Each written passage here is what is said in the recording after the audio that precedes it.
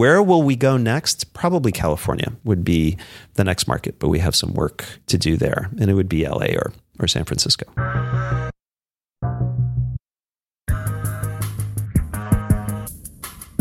There was a time when people suggested in op-ed columns that when someone, presumably Waymo, actually pulled safety drivers, that this would constitute like a Gladwellian, like a tipping point, and that everyone else developing AVs would just fold and come crawling to Waymo's door. That hasn't happened. So there's the famous Morgan Stanley quote about how in the future there'll only be 5 car companies and Morgan Motor Cars.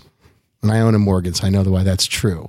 Caterham as well, right? Won't Caterham survive? Yeah, Come on. Yeah, I don't know. I mean, they're too good compared to Morgans.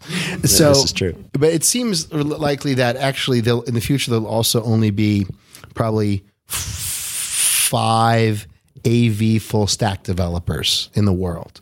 It seems like in the same way that the internet's bifurcating between like a Chinese internet, like a closed internet and an open one, that AV stacks will be the same thing, because no one would allow like a predominantly foreign-owned stack to operate in their country unless they had some awareness, understanding of how it functioned. So it seems like, I mean, Waymo will likely be one of them. It seems impossible, and that's not the case. And then you've got, I guess, Cruise, Argo, and then you've got, these are companies that are aligned with OEMs in a big way. The companies that are not aligned with OEMs have not yet shown how they are going to have staying power 25 years from now, 50 years from now. So is that true? Will we devolve into the full stack developers mirroring the surviving numbers of OEMs? It's there's a lot in that question and statement. And there's a lot that and could speculate on here. Yeah. So let's try to break it down. I love it. It's a great thing to launch from. One of the things that has surprised us is the October 2015 Firefly.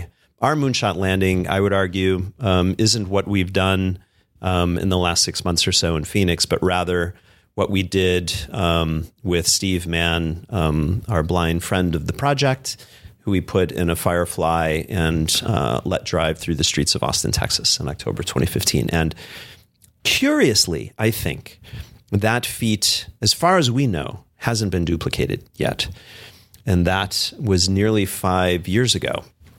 And one of the things I was looking forward to chatting with you guys tonight was, why do you think no one has done that yet? Because we all sort of scratch our heads and say, is there not the capability there, or have folks the capability but they've chosen not to do it or not to show it?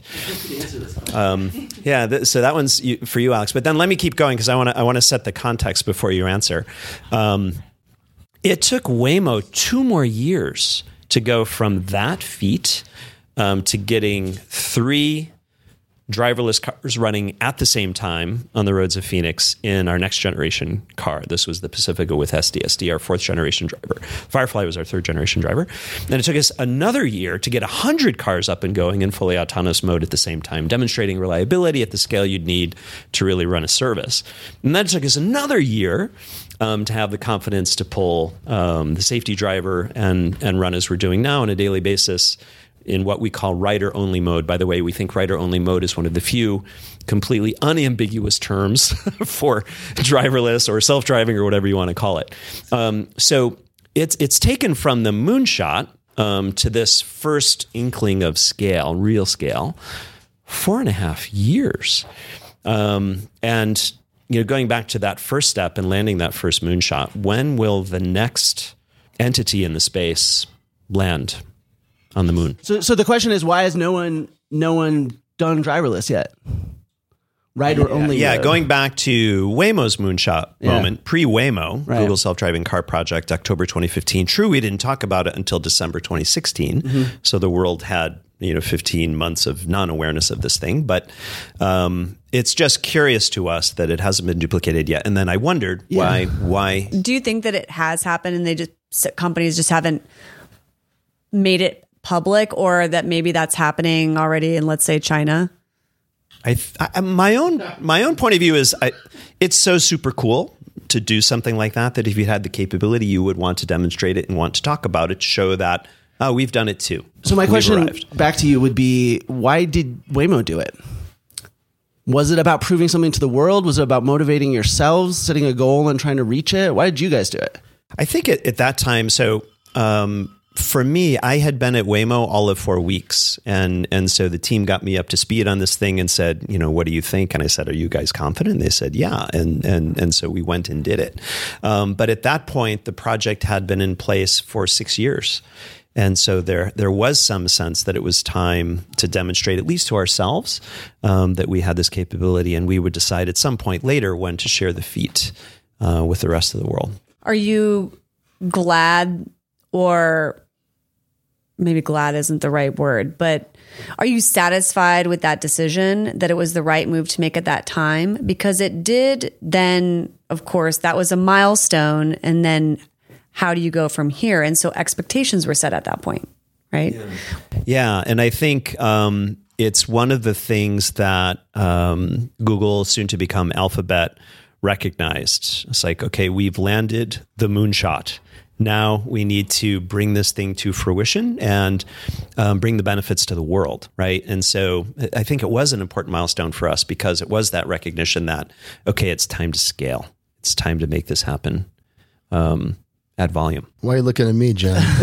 Well, I want to hear your opinion, Yeah, Alex. why hasn't Argo done done driverless? that? Come on. Well, first of all, I don't represent Argo on the Autonocast, and I never have. True. However, That being said, there have clearly been two camps in autonomous vehicles: the people who say they're going to do things and miss every deadline, and then the companies who have a measured and a pragmatic approach. Waymo, you had the benefit of being first in almost every way, and also, me personally speaking, the fence. The Chandler Gilbert fence is a fence in which one can develop over a long period of time. And whereas, if I was operating in San Francisco, I would not let a passenger in a vehicle until that thing was fully baked, because the risks are too high. The fence is a terrible fence. It's complex. And the risk of a public relations disaster is too high. Forget a technical problem. And so I voted professionally for Argo because I believe that a company should not be making demonstrations unless they can follow up with a drumbeat of progress. Waymo has there's a roadmap. You have the benefit of being the first to lay out the map and march down that map. And I don't think any company, and Tesla's, this is a gift to you, Ed. Yeah. Tesla is exactly how not to make announcements and demonstrate anything regarding autonomous technology. But almost every company, I literally looked. There's a guy, Eric Paul Dennis, our friend on Twitter. Do you know Eric Paul Dennis?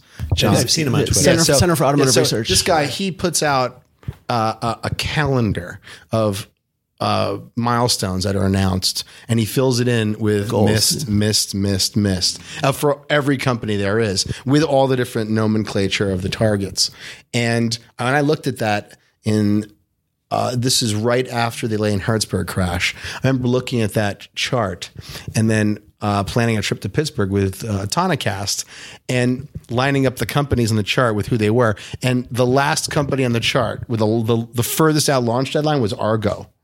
And that's kind of what led me to end up working for them, because I'm like, whoever is wise enough to not be afraid to say we're going to be the slowest guys or we're going to be the most patient ones, I buy that argument. Well, by the way, if you're a not very well capitalized company, I think that's what drives a lot of the decisions to make targets and do demonstrations, because a lot of these companies are in fundraising rounds, for example, or are about to go public, for example, and they need to go public like Uber was planning their IPO Correct. and like we better get some miles up on the board. I mean, they've never come out and said it, but you could say it. connect those dots. I mean, it's Well, there's been companies too where they're very quiet, and then all of a sudden they start putting a bunch of videos out, and then you start hearing like they're raising around. As someone who is a big fan of The Princess Bride, have we all seen The Princess Bride? everyone's raising their hands right now. Everyone's raising their hand. All of John's entourage raise their hand. And William Goldman, the screenwriter, he wrote the book too, and he say, Hollywood, life is Hollywood. And so, as someone who has been on the fringe of the film business, you don't put out your trailer too far in advance of the movie's release. Do you think you put out your trailer on time, John? You mean with your drive into what was it with the guy in the vehicle, the firefighter? Oh, Steve Mann. I don't know. So we did the drive in October 2015. We held off on it and used it as a launch moment for Waymo, which we thought was a nice and fairly easy to understand story. So we've landed the moonshot. Now it's time to scale. We took another year to then show the Pacificas with the Waymo driver and 3 Waymonauts being driven around Phoenix simultaneously. We call them Waymonauts. Yeah. Do you know if you're if you had chosen to come to work for Waymo instead of there Argo, was no choice you involved. would be a Waymonaut. This is what we call young or just novice Waymonauts. Were I aware of these titles, there's no way I would ever even have considered it. Are you an Argonaut? No. Why not? I asked when I got there. I asked him, like, "Did you guys, Jason, the Argonauts?" He's not. Never even thought of it. I'm like, "No, you actually did not know about." It's not too late. It's not too late because we weren't Waymonauts at first. It took some time to grow into it. Cultures evolve. But let's not. Let's not move get away from the question. Yeah. No, and so like I think your question though, like it gets to sort of a dichotomy that sort of has haunted this space for a long time of like what matters, right? Lies. And this is something that we're constantly asked, I think, or Kirsten and I anyway, as reporters, right? It's like, how do you know that this matters, right? And I think there's sort of two things, right? There's the spectacle of an event that shows people what's possible, inspires them. It's clearly a big part of this whole thing. And Like the Avatar car that we saw last night. Yeah. Well, no, and just for example, seriously though, John, you should call them up. They need some help, man. On the Avatar car, the better.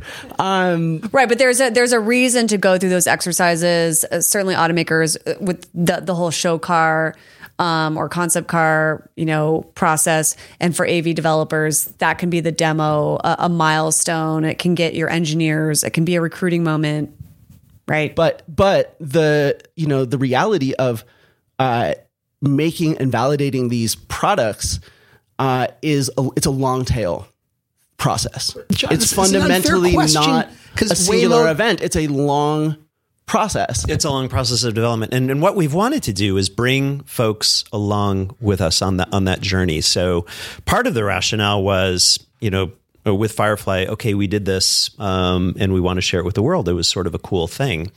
A year later, in late 2017, the Pacificas with the 4th generation Waymo driver at the same time. We're making progress. Driverless is here, meaning it's available. Like we're doing this right now on public roads. We're so excited. Our hope to land that in an even greater fashion by the end of 2018. We did miss that, but not by a lot. And we're doing it now, and we'd hope to get there. I think there is some advantage to pushing and stretching a little bit, not too much. You have to find just the right amount.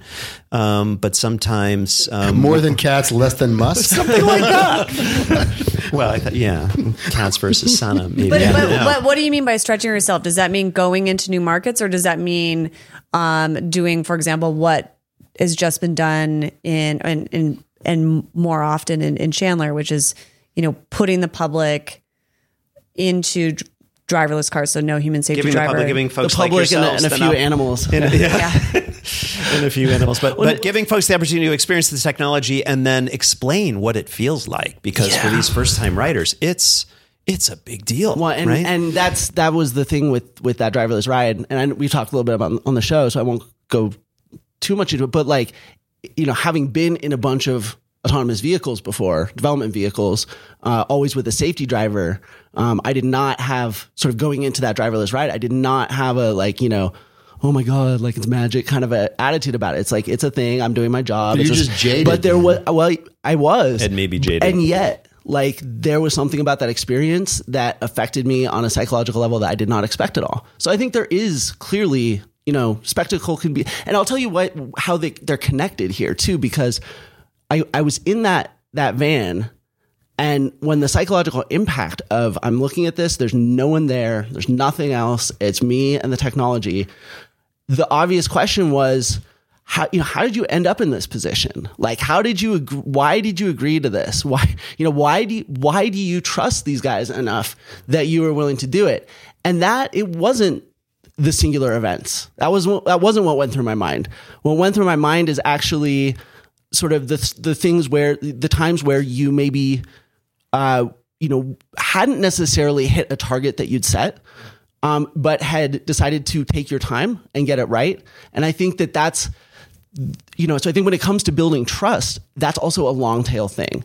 And people may not realize how important trust even is. I don't think people can really understand how important trust is to this business until they've been in an actual driverless. Until you put a newborn in the vehicle alone. Or a loved one. Okay, but On the way to daycare. here's the long tail that creates that trust. But at the same time, why it's not a company that it deserves necessarily a parallel because they have a completely different approach. But why is it that you talk about this long tail trust approach when it comes to ride hailing services in an autonomous vehicle? I like to use the short term robotaxi, but I don't know if everyone here in the room likes the name robotaxi, but it's easy.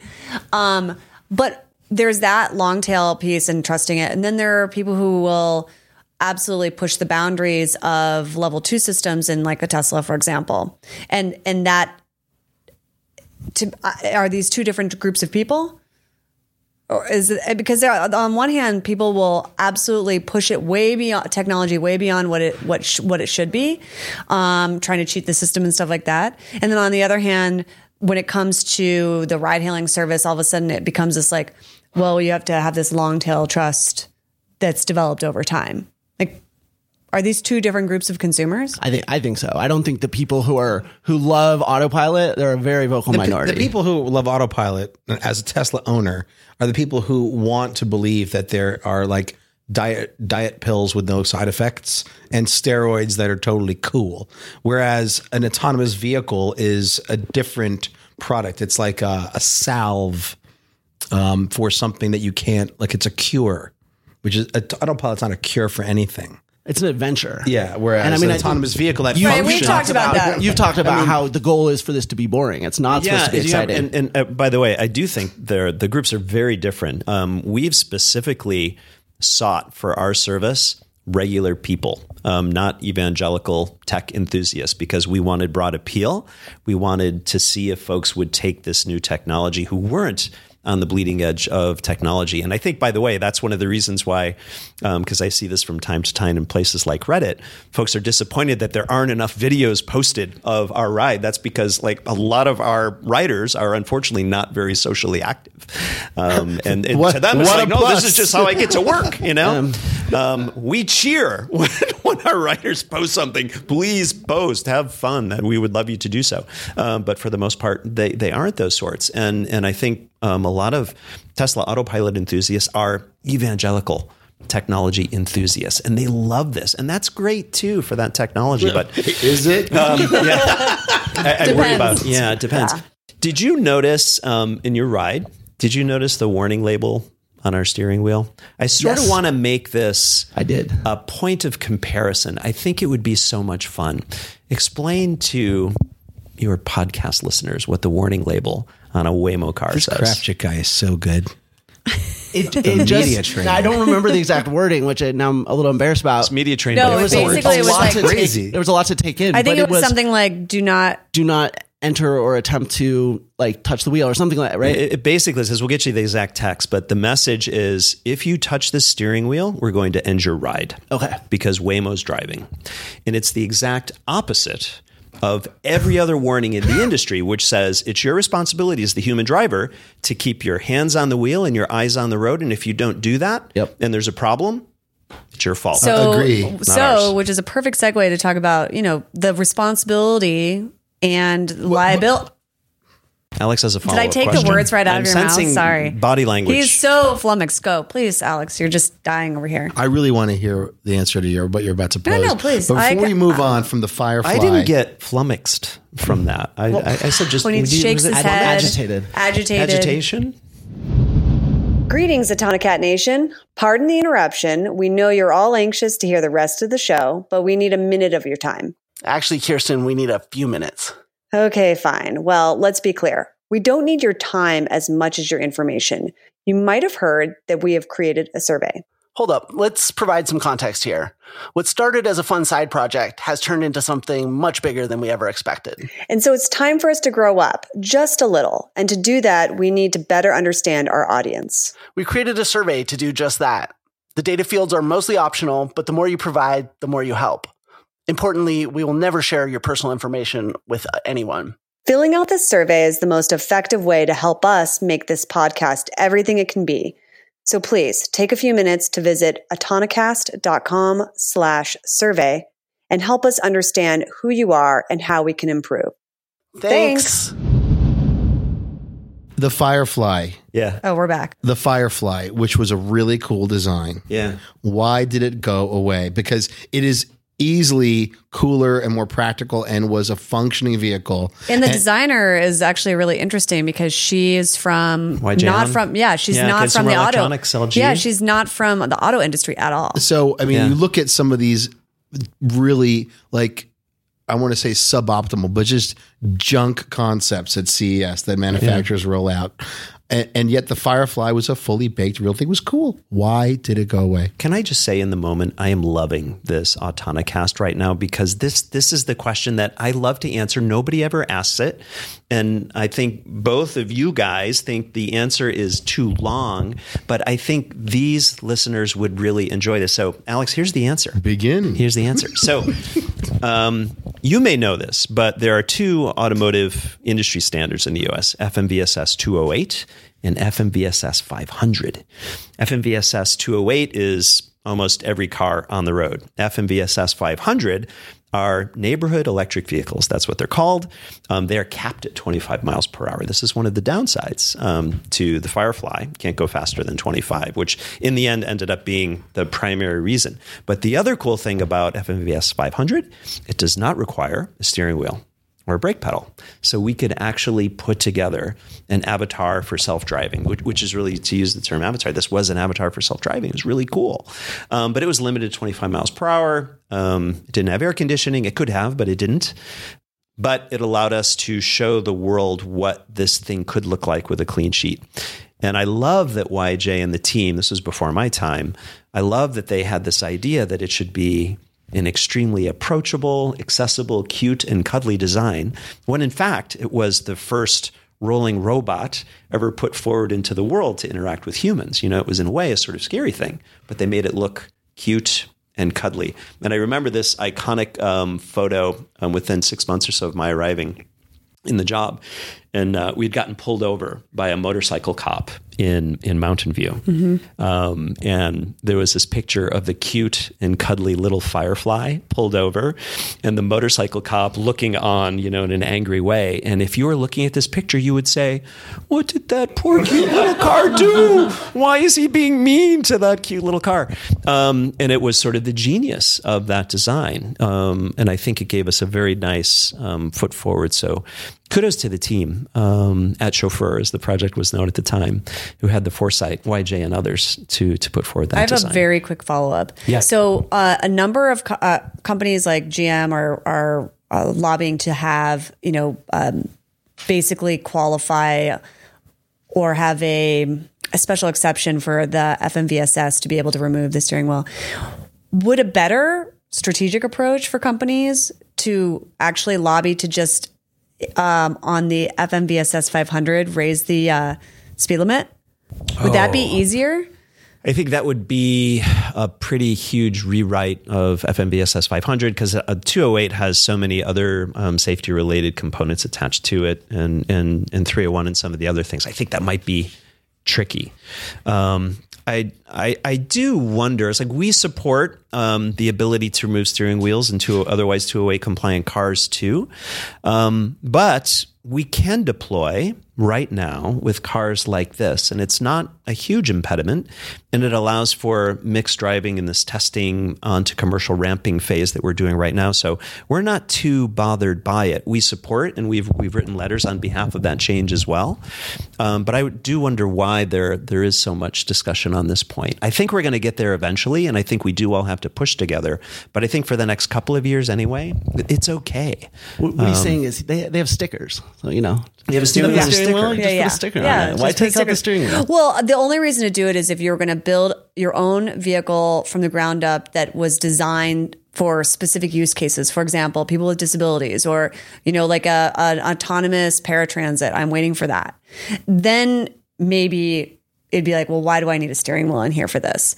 But maybe you just keep that you make it electric and you keep it at 25 miles an hour. That could be tough too. I mean, I could see reasons why you'd want to do it, but if it came down to, I just want to learn as much as possible and I want to deploy right now with a commercial service, then no, you're right. There's a path to do that now.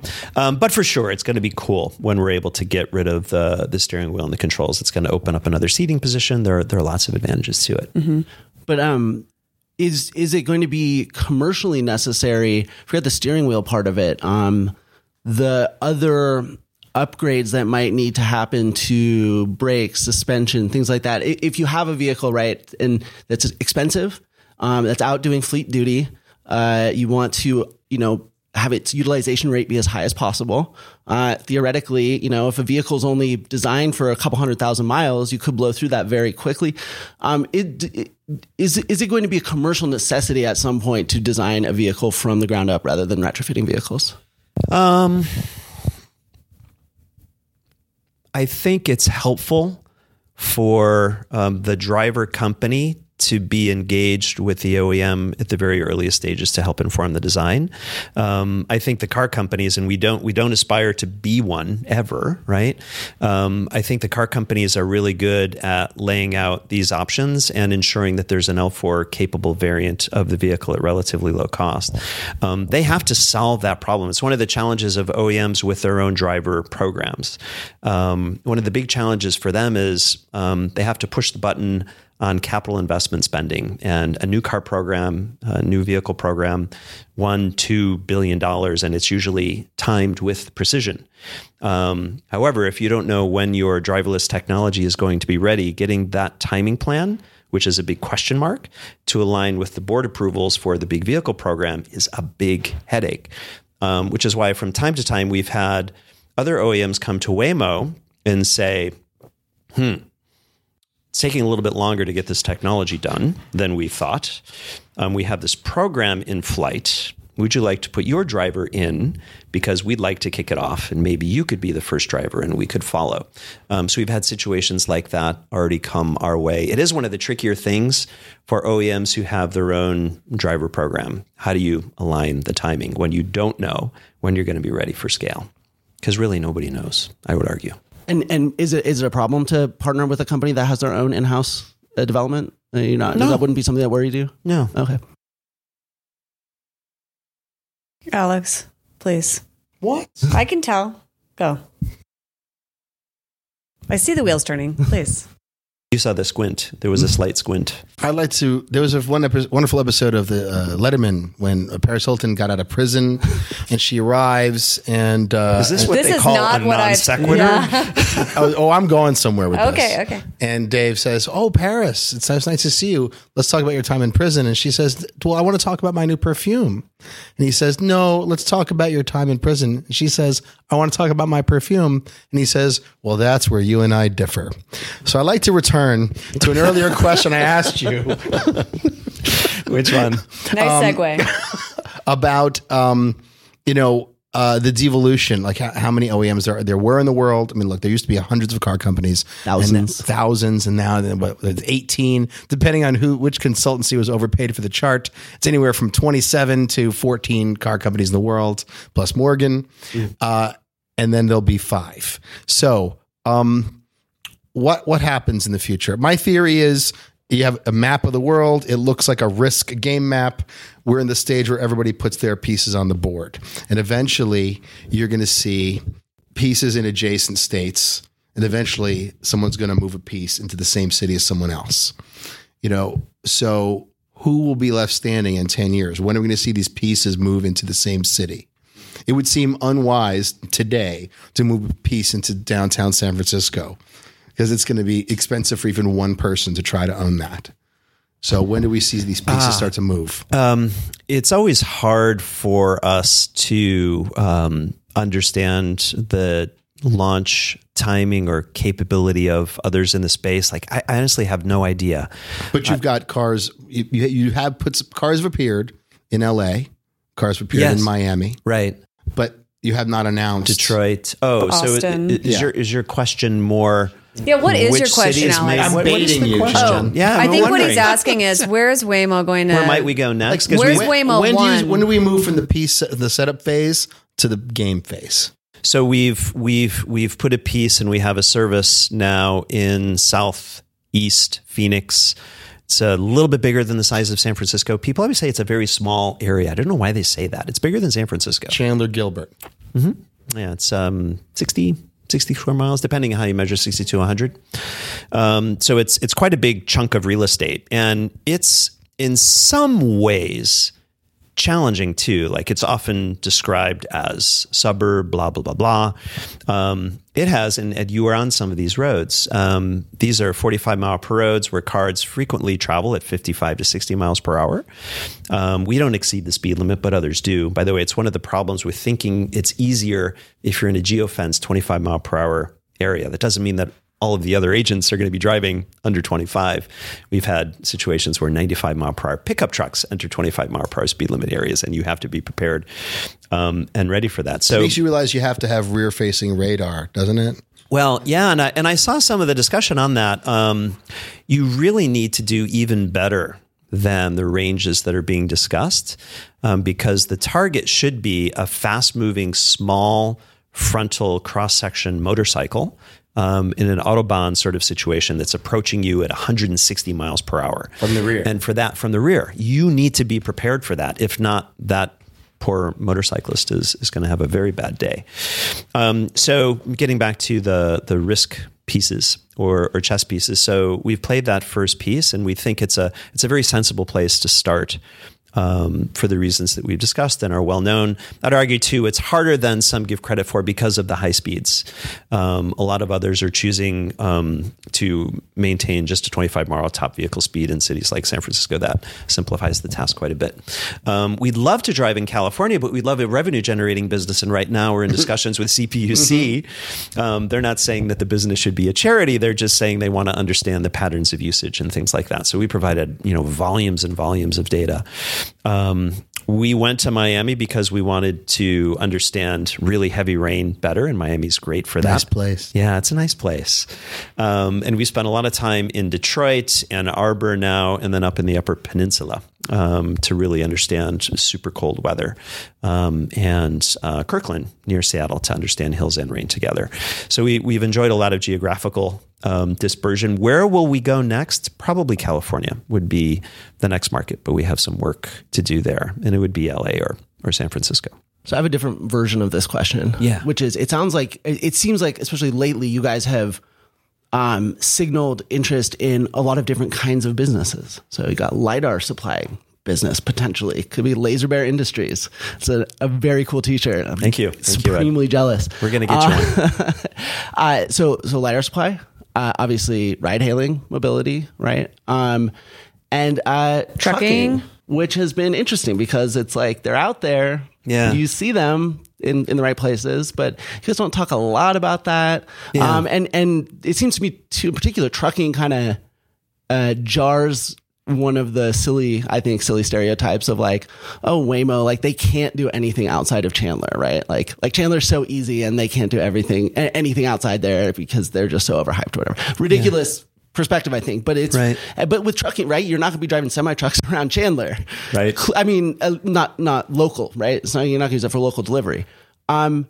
Is it worth thinking about sort of all these different things, you know, sort of coming in at different. I forgot a really important one too, which is also partnering with OEMs, potentially licensing for a PCO, personal car ownership sort of product, which we should talk about because, which one of those do you want to talk about? Let's go talk about PCO. Worst setup for a question ever. At least we got to. Okay, no, that was great because I'd love to talk about each of those business lines. But let me start by saying the hard part is getting the driver to work, to be the world's most experienced and safest driver. That has been 98.7% of our focus. 98.7. Nothing else matters, right? But nothing else matters. All the talk on applications, who cares? And you know, the impact on cities, like you don't have an impact on city unless you have a driver that works. So that's where we've been focused. We realize that once you have that driver functioning and it can drive Chrysler Pacifica or an I-Pace with our 5th generation technology, which is even cooler. We can talk a little about that tonight too. Then you can probably drive other things too in other business applications. So getting to Class 8 trucks, there are some differences, but it's probably, roughly speaking, 80 to 90% common. And the hardware set is 95% common. So there are some things that are different, but a lot of things that we're learning in the trucking work stream at Waymo, which we call Husky internally, are going to help us as we deploy at higher highway speeds our current Waymo driver, currently car-based Waymo driver. And then the commercial delivery in cities is a fairly straightforward extension of ride hailing.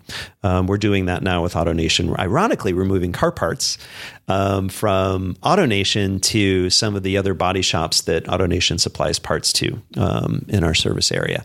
And we've got other logistics partnerships that we'll talk about coming soon.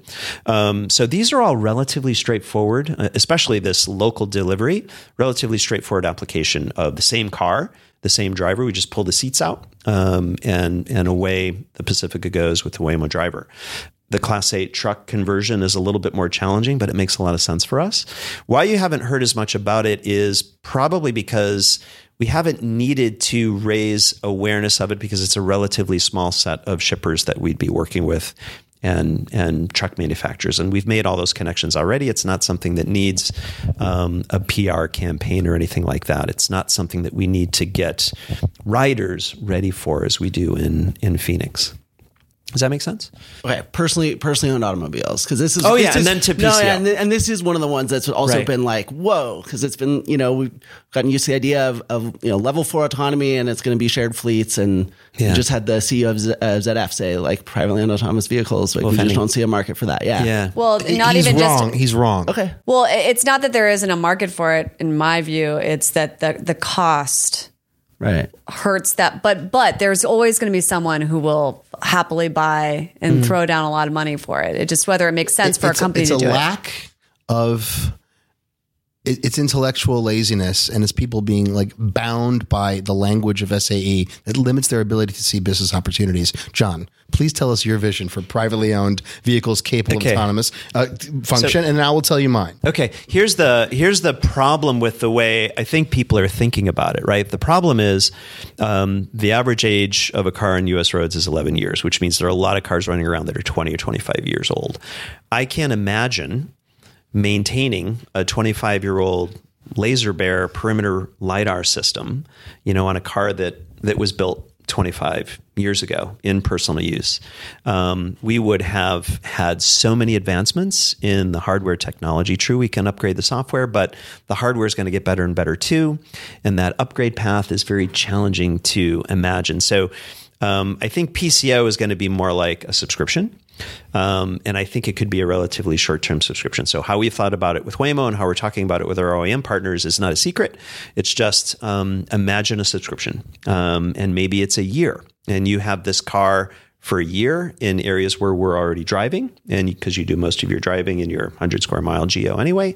And then after that year, it gets deployed into a Waymo service or whatever ride sharing services we might be driving for in that area. That way people can enjoy having this thing in their driveway with exclusive access. And we would then have a mechanism to consume the rest of the lifetime of the car relatively quickly, so we wouldn't have to worry about 17-year-old laser bears in the field. And these would probably be cars with the option of being driven by the human as well. Possibly, yeah. So would the first step then be to do the minivan or the iPace, or are we talking about a completely different? Could be one of those. Could be another of the products from either those OEMs or others coming. What do you think about that, Alex? Does that match what you were thinking for PCO? Pretty close. Something like that. That's pretty good. Like a subscription model. It's pretty close. Yeah. We're aligned. So I wouldn't want. We agree that. on many things, but you wouldn't Why want the wouldn't you? I one-year don't want that for subscription? myself. Why? No, the subscription, the subscription is the foundation of it. It's how to do it. It's why, and I'll say it. These Tesla people have it all wrong. Like Tesla themselves and Tesla owners themselves don't understand the business of autonomous vehicles at all. Clearly. At all.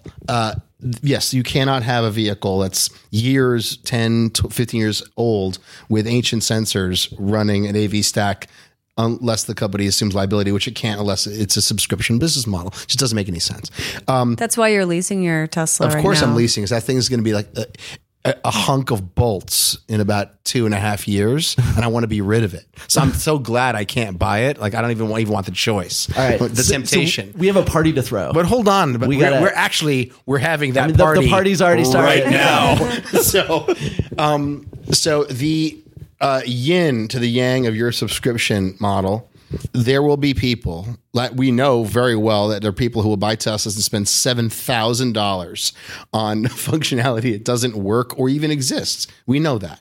So it is not unreasonable to assume that if AVs were deployed in commercial fleets at scale and the cost of the hardware, what was brought sufficiently down, that one could order and pick any luxury vehicle, a 7 Series, an S-Class, whatever, that one could pay for the option to have the hardware on the car.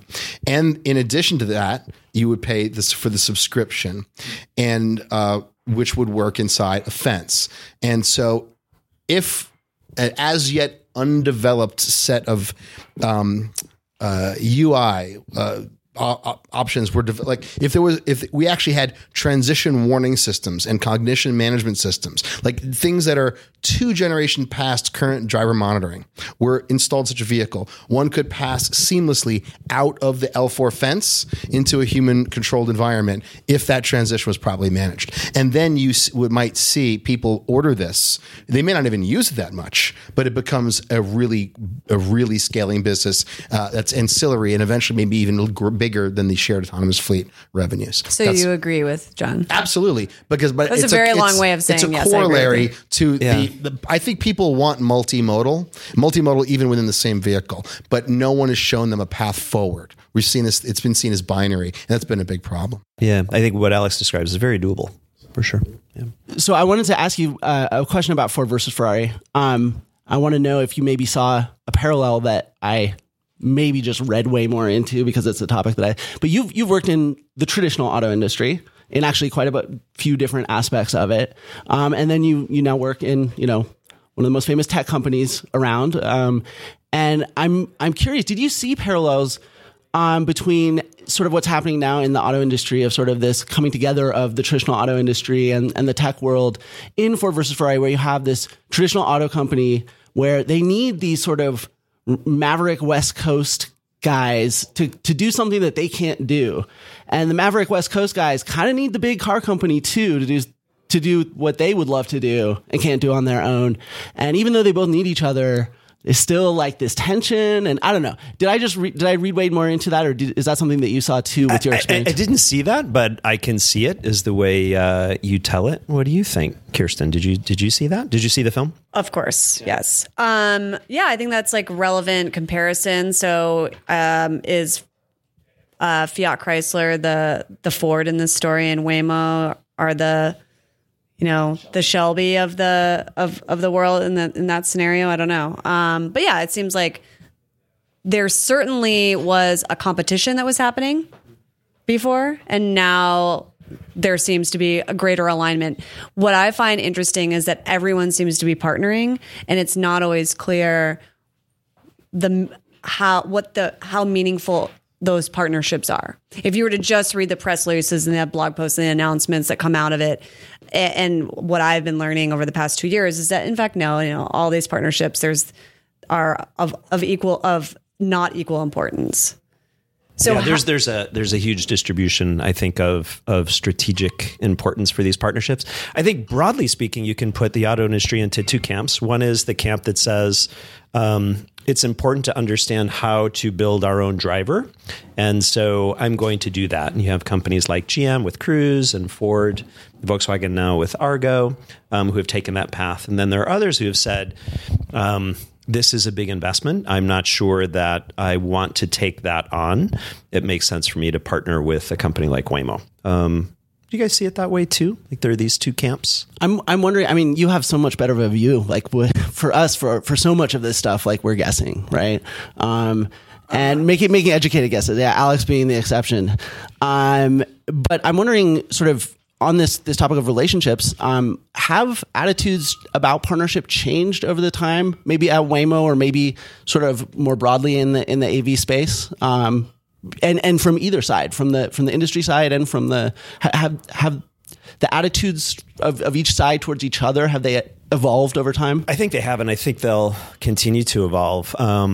Before my time at Waymo and Google, because I joined now, can you believe it's getting on 4.5 years that I've been there? It's a long time. And I understand in those very early years of the Google self-driving car project, the reputation of the project among those in Detroit wasn't the best, and I think there was a certain level of arrogance and really lack of understanding and lack of respect for the craft of building cars. It's a really challenging thing to do well.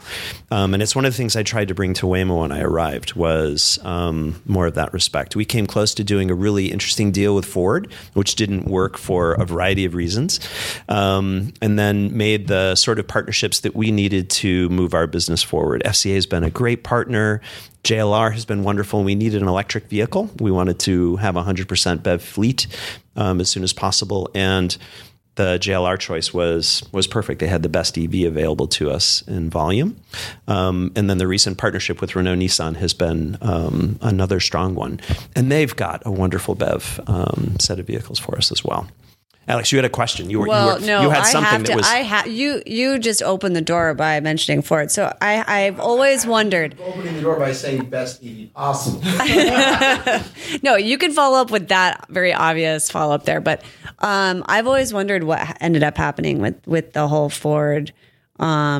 Because there were rumors, and then of course there was a story that came out, and then nothing came of it. The story was told well, and I hate to retell it, but it was told well and accurately. And who wrote that story? Was it Wall Street Journal? Autonomy? No. In Autonomy, Lawrence Burns talks about it a bit in Autonomy. Yeah. I don't know who the original reporter was. Okay. Yeah. So yeah, and I can't remember who that was, but so the history is well known right now. I think the best way to summarize it was too big of a deal too early, and it really limited optionality. I think especially for us too early in the development of the technology. So I think it's a good thing, maybe for both partners, that it didn't work out in the end.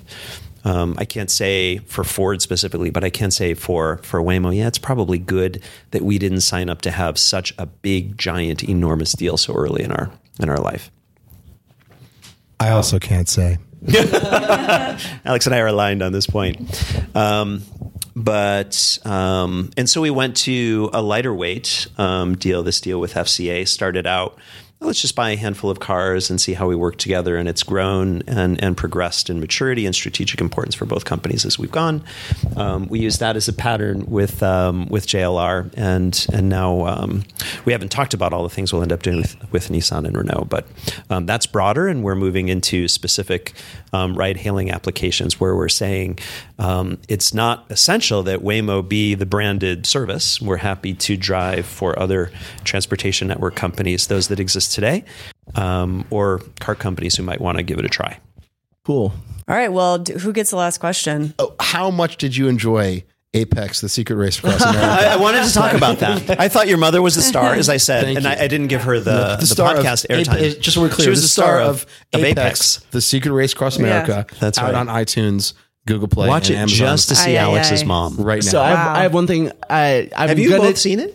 Oh yeah. Yeah. Oh, I've seen it twice now. Several fantastic. times. And you mentioned a Laser Bear Industries shirt. I'm going to hold you to that because I have for you here a relic of your illustrious past. This is amazing. Save the Asterisk T-shirt. This which is was such a sweet thing.